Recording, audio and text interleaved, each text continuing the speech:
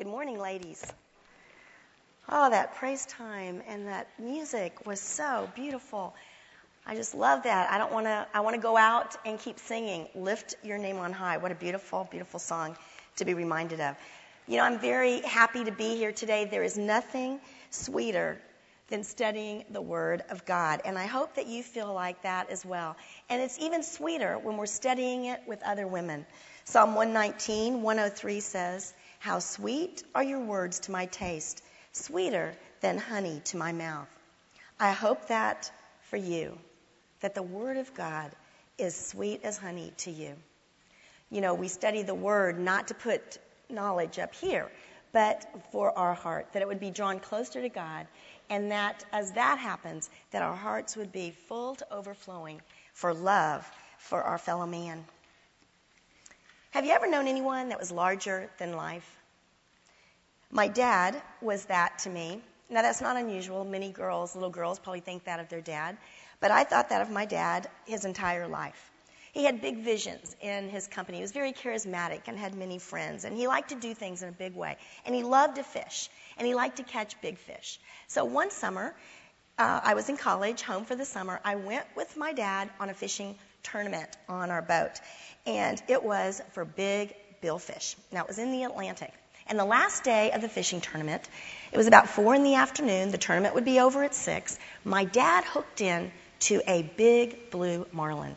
Now, I don't know if you know what that is, but it's blue, and it has a long bill, and it was over 300 pounds. And as it took out the line, they usually jump out of the water to try to shake the hook free, and that's what this blue marlin did way out there, and you could tell how big it was, the biggest fish I'd ever seen in person like that. My dad began to reel and reel this fish, and the time passed, and hour after hour passed, and pretty soon it was 6 o'clock, and the tournament was over, and all the other boats went in, but according to tournament rules, you could keep fighting, keep drawing in the fish you had on the line. So my dad kept doing that. Pretty soon, the sun went down. The stars came out. It was dark. 5 hours have gone by. We're standing there with big spotlights on the line because you want the fishing line to be right directly at the back of the boat. And you have a captain that's always turning the boat to make sure the line is back there. Now, no one could relieve my dad of the fishing rod, and so we'd hold water up to his mouth, and I'd say, "Are you okay? Can you do this?" And he'd say, "I can keep going." And he kept reeling in the fish. And just as it would come up out, zzz, you'd hear the line, and the fish would go out again.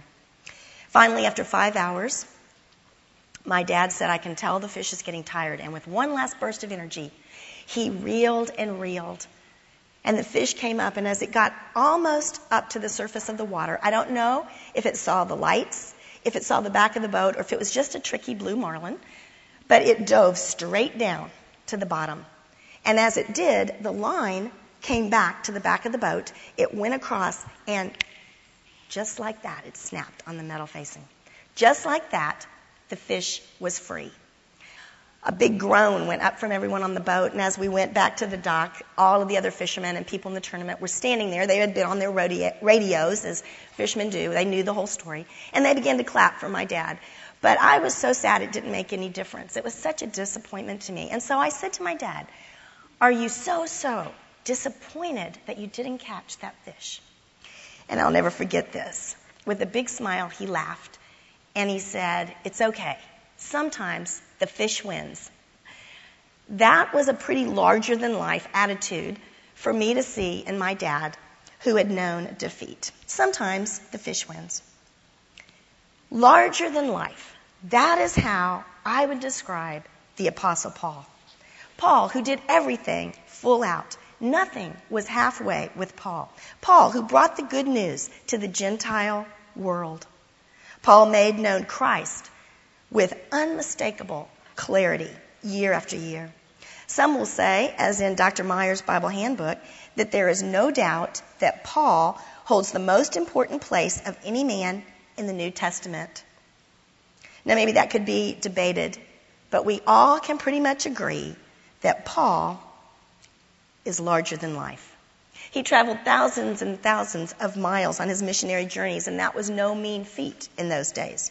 He wrote 1/3 of the New Testament, much more than any other writer that contributed to the New Testament.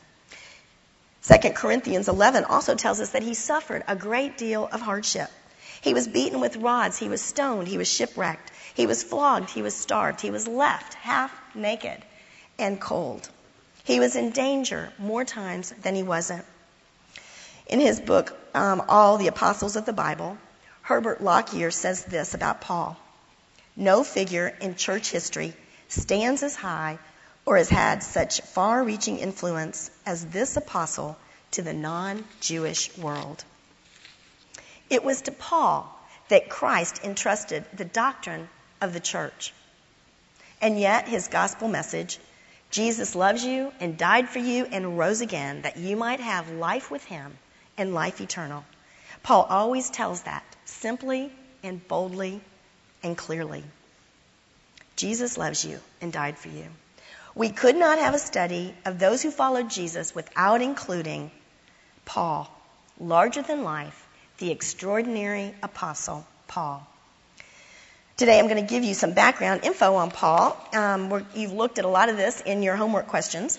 And then next week, Lynn Kitchens is going to come and we're going to begin a 6-week look at the book of Galatians. This is Paul's first letter that he wrote.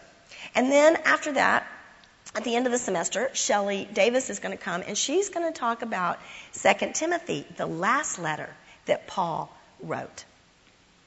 And in between, we have 2 more women. We can't leave out the women. On your outline, I think you have a map, and you see that where Tarsus is. Paul was born in Tarsus in Cilicia. And we have a picture of Paul up there. This is on the road to Damascus that we're going to be looking at in just a minute. Paul was born in Tarsus in Cilicia. It's a province of Asia Minor. That's modern-day Turkey. And Tarsus was the capital city of Cilicia. It was large, and it was busy, and it was on one of the most important trade routes of the ancient world. It was a meeting place for those going east and west, not only by land, but by sea, because it was also at the mouth of that river, as you see, that goes out into the Mediterranean. It was a university city. Much learning took place there, and it was a city of culture. Paul would have experienced the different teachings, and he would have understood the different cultural thoughts of that time. One of them being Stoicism, which holds that there is no God.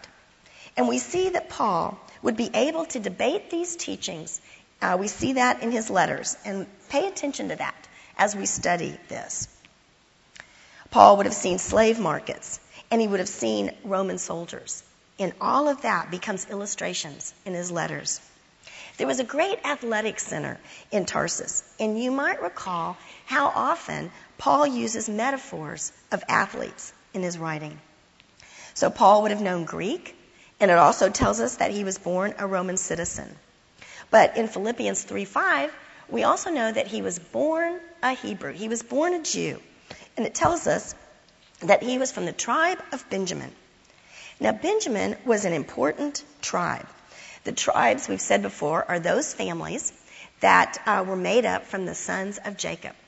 And when they came to the Promised Land, the tribes settled, and that became Israel. Now, in the south, there were 2 tribes, Judah and Benjamin. And so when Israel was divided, the southern kingdom was made up of just Judah and Benjamin. So the capital, Jerusalem, would have been very important to the tribe of Benjamin. Jerusalem was where the temple was. Jerusalem is the center of religious activity and religious leaders. We know that Paul's birth name was Saul. He's probably named after Saul in the Old Testament, who was the first king of Israel, and he was from the tribe of Benjamin. Philippians 3, you read that in your homework, also tells us that Paul was a Pharisee. He was a Pharisee, and the Pharisees were the strictest sect of the Jewish religion. We talk today about liberals and conservatives in Christianity. Well, the Pharisees were the most conservative of the conservatives. They held to the very letter of the law. Paul grew up with thorough home and synagogue training, and he was zealous for holiness. He tells us that. He tells us that he kept all the ceremonial requirements of the law. Now, the Pharisees of Paul's time had gotten very far away from the heart of God. We've talked about that before. They were self-righteous. They were hypocritical. They were steeped in meaningless legalism. But somehow, when you look at this young, idealistic Paul, you feel that he has this pure idea of being a Pharisee. He's misguided, but he's purely trying to seek the law. Because of the connection to Jerusalem, it's not surprising that Paul would come to Jerusalem and study under the great Rabbi Gamaliel. He was the most famous rabbi of that day, and he was celebrated, called the glory of the law.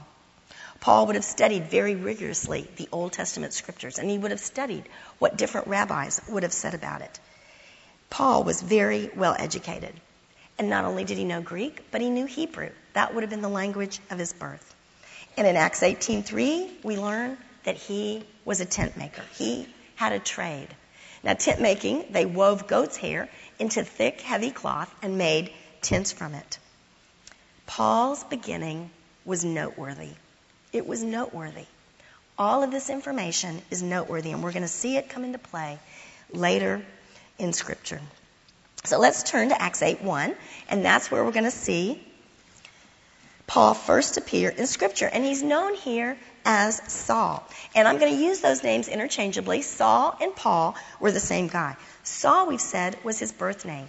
And he doesn't change it to Paul until Acts 13:9, and that is a scripture on your verse sheet. And it says, "Then Saul, who was also called Paul, filled with the Holy Spirit." Right before he started his missionary journeys, he changed his name to Paul. Now, Saul means asked for, but Paul means little one or short. Now, many people think that Paul was short. Historical writings tell us that he probably was very short in stature, had bowed legs, but had an athletic build. I think that Paul took the name that means little one out of humility. Out of humility. This extraordinary apostle, larger than life, he takes the name that means little one, which points to the power and the glory of Jesus.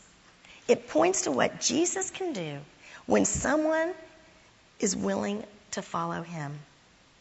So let's read verse 1, chapter 8. "And Saul was there, giving approval to his death."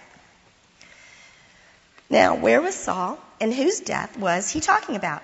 In your homework, I asked you these questions, and I said we could find the answers in Acts 6 and 7. So let's just turn back to chapter 6, and I'm going to read verse 8. "Now Stephen, a man full of God's grace and power, did great wonders and miraculous signs among the people." Stephen was a man full of God's grace. And the verses before that tell us that the disciples, the 12 disciples, picked him to be one of the original 7 deacons. Now, the deacons were chosen to take on some of the physical burdens so as to free up the 12 disciples. Then in verse 10, we learn that no one could stand up against his wisdom because he was filled with the Holy Spirit. And so the Jews got some people to come and lie about him. It says they stirred up the people and the elders. And so they seize Stephen and they bring him before the Sanhedrin. Now, we've said before, Sanhedrin was that political and religious group made up of Pharisees and Sadducees. And it's possible that Paul was a member of the Sanhedrin and that he would have seen Stephen. And we read in verse 15, "All who were sitting in the Sanhedrin looked intently at Stephen, and they saw that his face was like the face of an angel. Then the high priest asked him, 'Are these charges true?' And then I asked you to read parts of chapter 7. Now, this is an amazing passage. If you ever want just a quick overview of Old Testament history, of what went on with God's people in the Old Testament, read chapter 7, because it's very accurate. And Paul would have known that it was accurate. He knew the Old Testament scriptures. He would have known what Stephen was saying was accurate. I'm going to skip all that and go to verse 51 where it says, "You stiff-necked people with uncircumcised hearts and ears, you are just like your fathers. You always resist the Holy Spirit. Was there ever a prophet your fathers did not persecute? They even killed those who predicted the coming of the righteous one. And now you have betrayed and murdered him. You who have received the law that was put into effect through the angels, but have not obeyed it. The Sanhedrin was enraged. It says when they heard this, they were furious and they gnashed their teeth. But Stephen, full of the Holy Spirit, looked up to heaven, and he saw the glory of God. And it says he saw Jesus standing at the right hand of the Father. Look, he said, I see heaven open, and the Son of Man is standing at the right hand of God. They were infuriated, and they covered their ears, and yelling at the top of their voices, they pull him out. They drag him out of the city, and they begin to stone him. And we read that the witnesses laid their clothes at the feet of a young man named Saul. Saul witnessed all of that. Paul was probably a member of the Sanhedrin. He would have heard these charges against Stephen. He would have heard the truth. He would have known that it was accurate. And I think this scene is going to play a part in his conversion experience that we're going to read about in a second.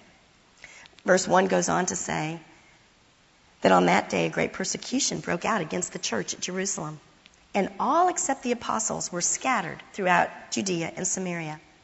Godly men buried Stephen and mourned him deeply, but Saul began to destroy the church. Going from house to house, he dragged off men and women and put them in prison. Paul was furious. Paul thought that these followers of Jesus were misguided and that they were blaspheming against the Jewish faith. And in his zeal, in his intensity, in his all-out fashion, he pulls out all the stops to try and bring these fellow Christians to arrest them and probably to see them murdered as well. Now, these believers, sometimes they're called Nazarenes because they followed Jesus of Nazareth. And this was the people that the disciples had been preaching to. And the disciples had told them that they were the new and true Israel of God, that they were the people of the new covenant, bringing to fulfillment all that God had purposed and promised for his people through the Messiah. Jesus was the Messiah. This infuriates Paul. And so let's see what he does next. Verse 1 in chapter 9. Flip over to that. Meanwhile, Saul was still breathing out murderous threats against the Lord's disciples. He went to the high priest and asked him for letters to the synagogues in Damascus, so that if he found any there who belonged to the way, whether men or women, he might take them as prisoners to Jerusalem. And as he neared Damascus on his journey, suddenly a light from heaven flashed around him. He fell to the ground and he heard a voice say to him, Saul, Saul, why do you persecute me? Who are you, Lord? Saul asked. I am Jesus, whom you are persecuting. Now get up and go into the city, and you will be told what you must do. Paul, as he goes with his letters to arrest those that follow Jesus, he meets that very Jesus on the road to Damascus.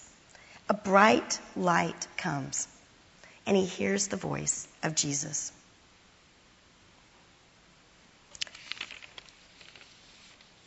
We can see that this was a dramatic revelation to Jesus, of Jesus to Paul. That Paul's conversion was dramatic. Now, some of you might have felt like a light that bright went off in your head when you heard the good news of Jesus and you understood who he was for the first time. But for some of us, it happened slowly. We grew up hearing and knowing that Jesus loves us. But for Paul, this zealous man, it had to be dramatic. Paul had to be convinced. He was enraged and persistent. He would have had to hear a word from Jesus himself. Paul, who thought he was preserving the religion of the Jews, who thought he was doing a good thing for God, is stopped in his tracks, and Jesus speaks to him. His spiritual eyes are open as his physical eyes are blinded. And we read on that the men with him took him in, lead him into the city because he can't see. And for 3 days, he sits in darkness. And I think in those 3 days, he thought about a couple of things. One, I had in your homework, we read in chapter 5 about Gamaliel. You don't have to turn over to that. But Gamaliel, his teacher that he respected, his rabbi, he said this when the Sanhedrin had brought the disciples before him. Let them go. Leave these men alone. For if their purpose or activity is of human origin, it will fail. But if it is from God, you will not be able to stop these men. You will only find yourselves fighting against God. I think Paul must have known he was fighting against God. Those words rang true. And I think he thought about Stephen and what Stephen had said. And I think he knew that it was true, that Stephen had looked up and seen the face of God. And then we read in verse 10 that the Lord called to Ananias in a vision. Yes, Lord, he answered. And the Lord told him, go to the house of Judas on Straight Street and ask for a man from Tarsus named Saul, for he is praying. In a vision, he has seen a man named Ananias come and place his hands on him to restore his sight. Lord, Ananias answered, I have heard many reports about this man and all the harm he has done. He has come here with authority from the chief priest to arrest all who call on his name. Can you imagine what it must have been like to be Ananias? Can you imagine how scary that would have been? He's probably thinking, is this a trick? I'm supposed to go to this murderous Pharisee? Lord, what are you asking of me? You know, maybe God has asked something hard of you. Maybe to let go of something, or to do something that's hard, or to go somewhere. Maybe you've heard him tell you to go. Maybe not in an audible voice, but through prayer and reading his word. And you know you must obey. Scripture is full of these. One illustration comes to mind in Jonah in the Old Testament. God tells him, Jonah, go to Nineveh and preach about me to those evil people. Well, Jonah, as we know, ran as fast as he could and as far as he could the other direction. And he gets to the ocean and he jumps on a boat and tries to go farther. And a storm comes and the boat's about to sink. He says, throw me into the water. And a fish swallows him and after 3 days spits him onto land. And Jonah decides, I better go to Nineveh. You know, I've been reading a book about Mother Teresa, and I didn't know this, but when she first went to Calcutta, for 17 years she taught in a Catholic high school. She taught middle class girls in this Catholic girls' school, and she loved that job. She loved it. It said she was a happy nun when she was there. But one day she clearly heard God tell her, you must leave the school and go to the slums of Calcutta and take care of those people, the poorest of the poor that no one loves.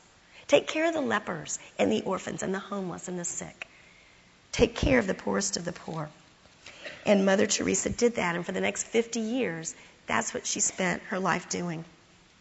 Later, she would say that giving up teaching at that school was the greatest sacrifice that she ever made. But the voice of God was undeniable. Ananias hears Jesus say, go, and we read that he does go. And not only does he go, but he shows love to Paul. He puts his hands on Paul. He calls him his brother. He befriends him. What a transformation. Paul goes from coming to murder the followers of Jesus to becoming himself a follower of Jesus. And it happens almost in an instant. Unlike the 12 disciples who gradually come to know the truth of Jesus, Paul knows in an instant, in a flash. He comes to Damascus to persecute those preaching Jesus, and he ends up preaching Jesus is the Messiah. What a change. What grace we see in that. What a mighty God. Paul's conversion was dramatic. And no wonder the people were baffled and astonished and flabbergasted. And that's what we read in verses 21 and 22. He begins to go out and preach and convince them that Jesus is the Son of God. And they don't know what to make of it. And then we see that between verses 22 and verses 23, in that space, that Paul probably went to Arabia. And we get that from a verse in Galatians 1:17, and I have it on your verse sheet. It says, nor did I go up to Jerusalem to see those who were apostles before I was, but I went immediately into Arabia and later returned to Damascus. So we see here that Paul went into Arabia. Now, we don't know exactly why. There's many theories. And I think that the best answer is that he went to enter a time of preparation. God prepares Paul for the task that he has for him, to carry his name before the Gentiles. We know that that's his task. We read about it all through Scripture. I've got 2 of those places on your verse sheet. Let me just read to you let's read Romans 11:13. I am talking to you Gentiles, inasmuch as I am the apostle to the Gentiles. This was to be Paul's mission.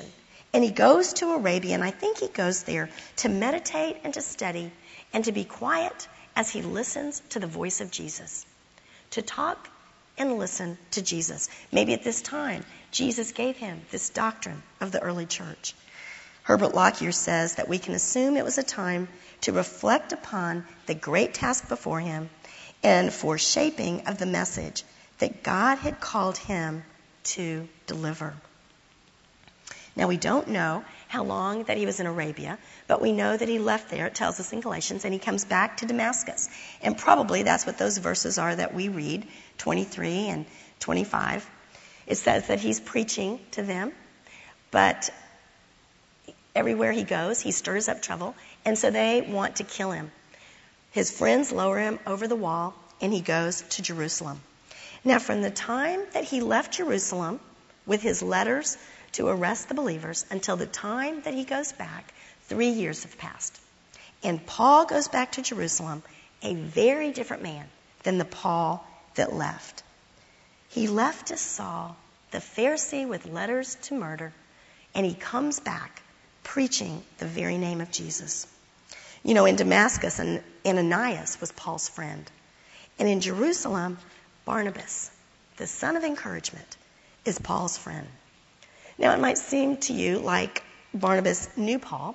Some people think that he studied at the university in Tarsus. Maybe he did. We don't know. But what a good gift.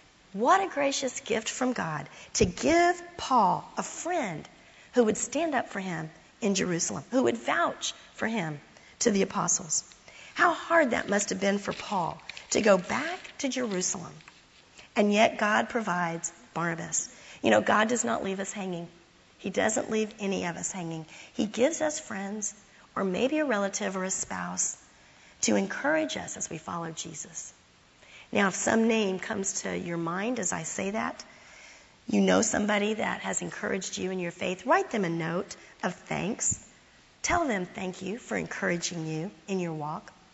You know, we see this principle all through Scripture of God providing encouragement for us. I was just reminded of it this week as I looked at Moses in the Old Testament.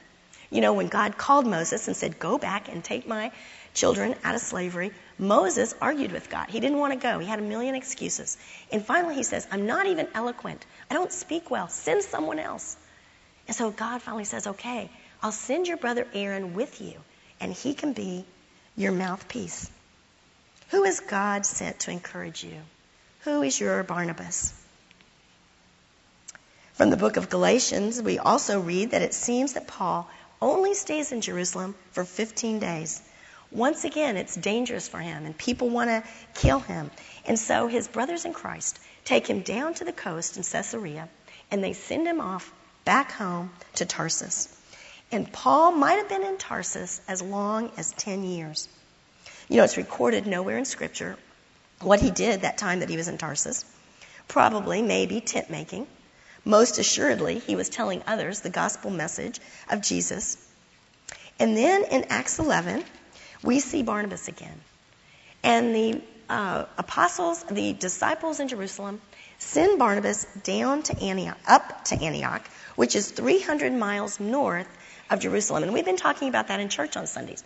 Ted Kitchens has been telling us how Antioch would become the center of Christianity. It would be the headquarters for Christianity. It was shifting from Jerusalem to Antioch. So Barnabas stays on. And the work there is so great that we read chapter 11, verse 25. Then Barnabas went to Tarsus to look for Saul. And when he found him, he brought him to Antioch. So for a whole year, Barnabas and Saul met with the church and taught great numbers of people. The disciples were called Christians first at Antioch. So Barnabas goes to Tarsus, and he gets his friend Saul, and he brings him back to help him with this work in Antioch. And it says that they worked there for a year. They worked there together in Antioch. And then if you'll turn over to chapter 13, verse 1, we read this. In the church at Antioch, there were prophets and teachers, Barnabas, Simeon called Niger, Lucius of Cyrene, Manaen, who had been brought up with Herod the Tetrarch, and Saul. While they were worshiping the Lord and fasting, the Holy Spirit said, "Set apart for me Barnabas and Saul for the work to which I have called them." So after they had fasted and prayed, they placed their hands on them and sent them off. Finally, Paul will begin his missionary journeys to the Gentile world. Now, he has probably been a believer about 14 years at this time. It's been 14 years since Paul's dramatic conversion. His preparation has been long, but Paul has been patient.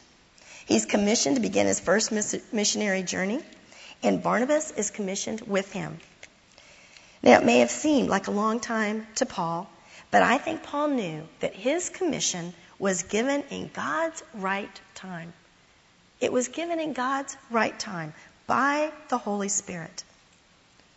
Now, as we have studied this background of Paul, we look and see how God uses all these different things in Paul's life. All these experiences from his studies and from his upbringing. And we're going to see that in the weeks to follow. There are many things that we can learn from Paul. So many applications for our lives, and I hope that you found some applications and are applying them to your life.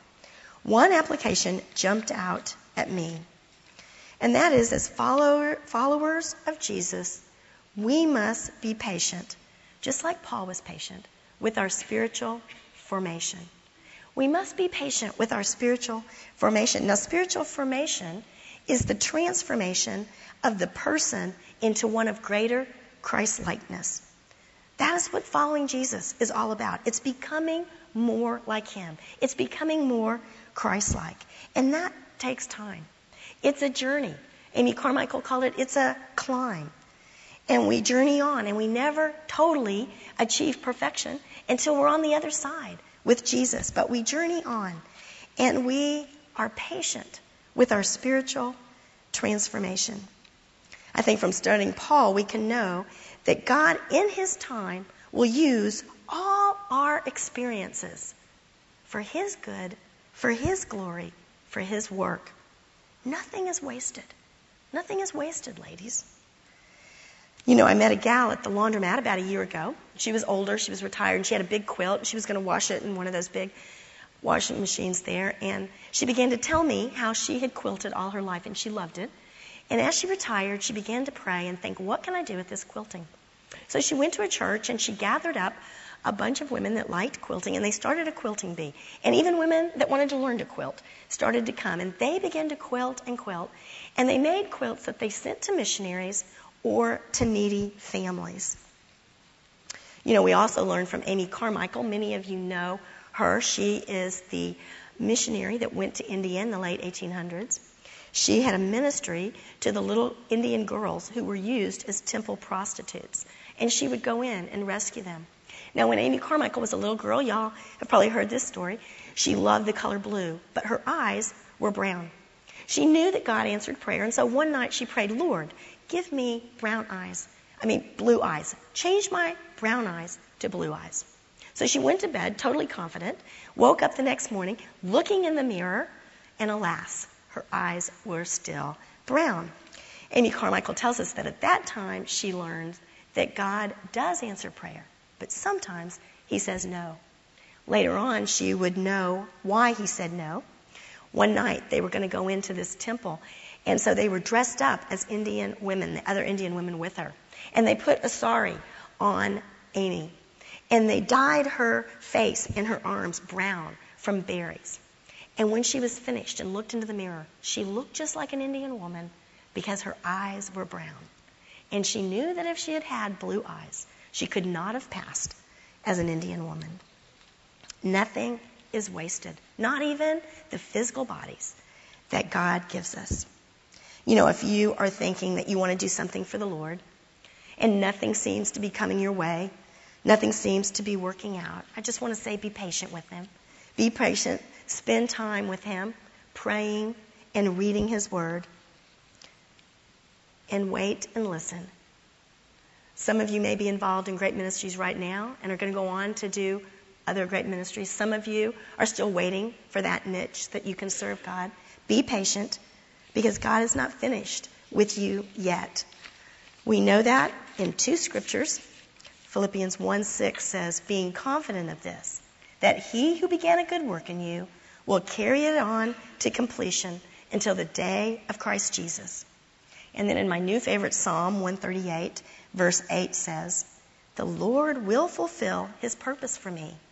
Your love, O Lord, endures forever. Do not abandon the works of your hands.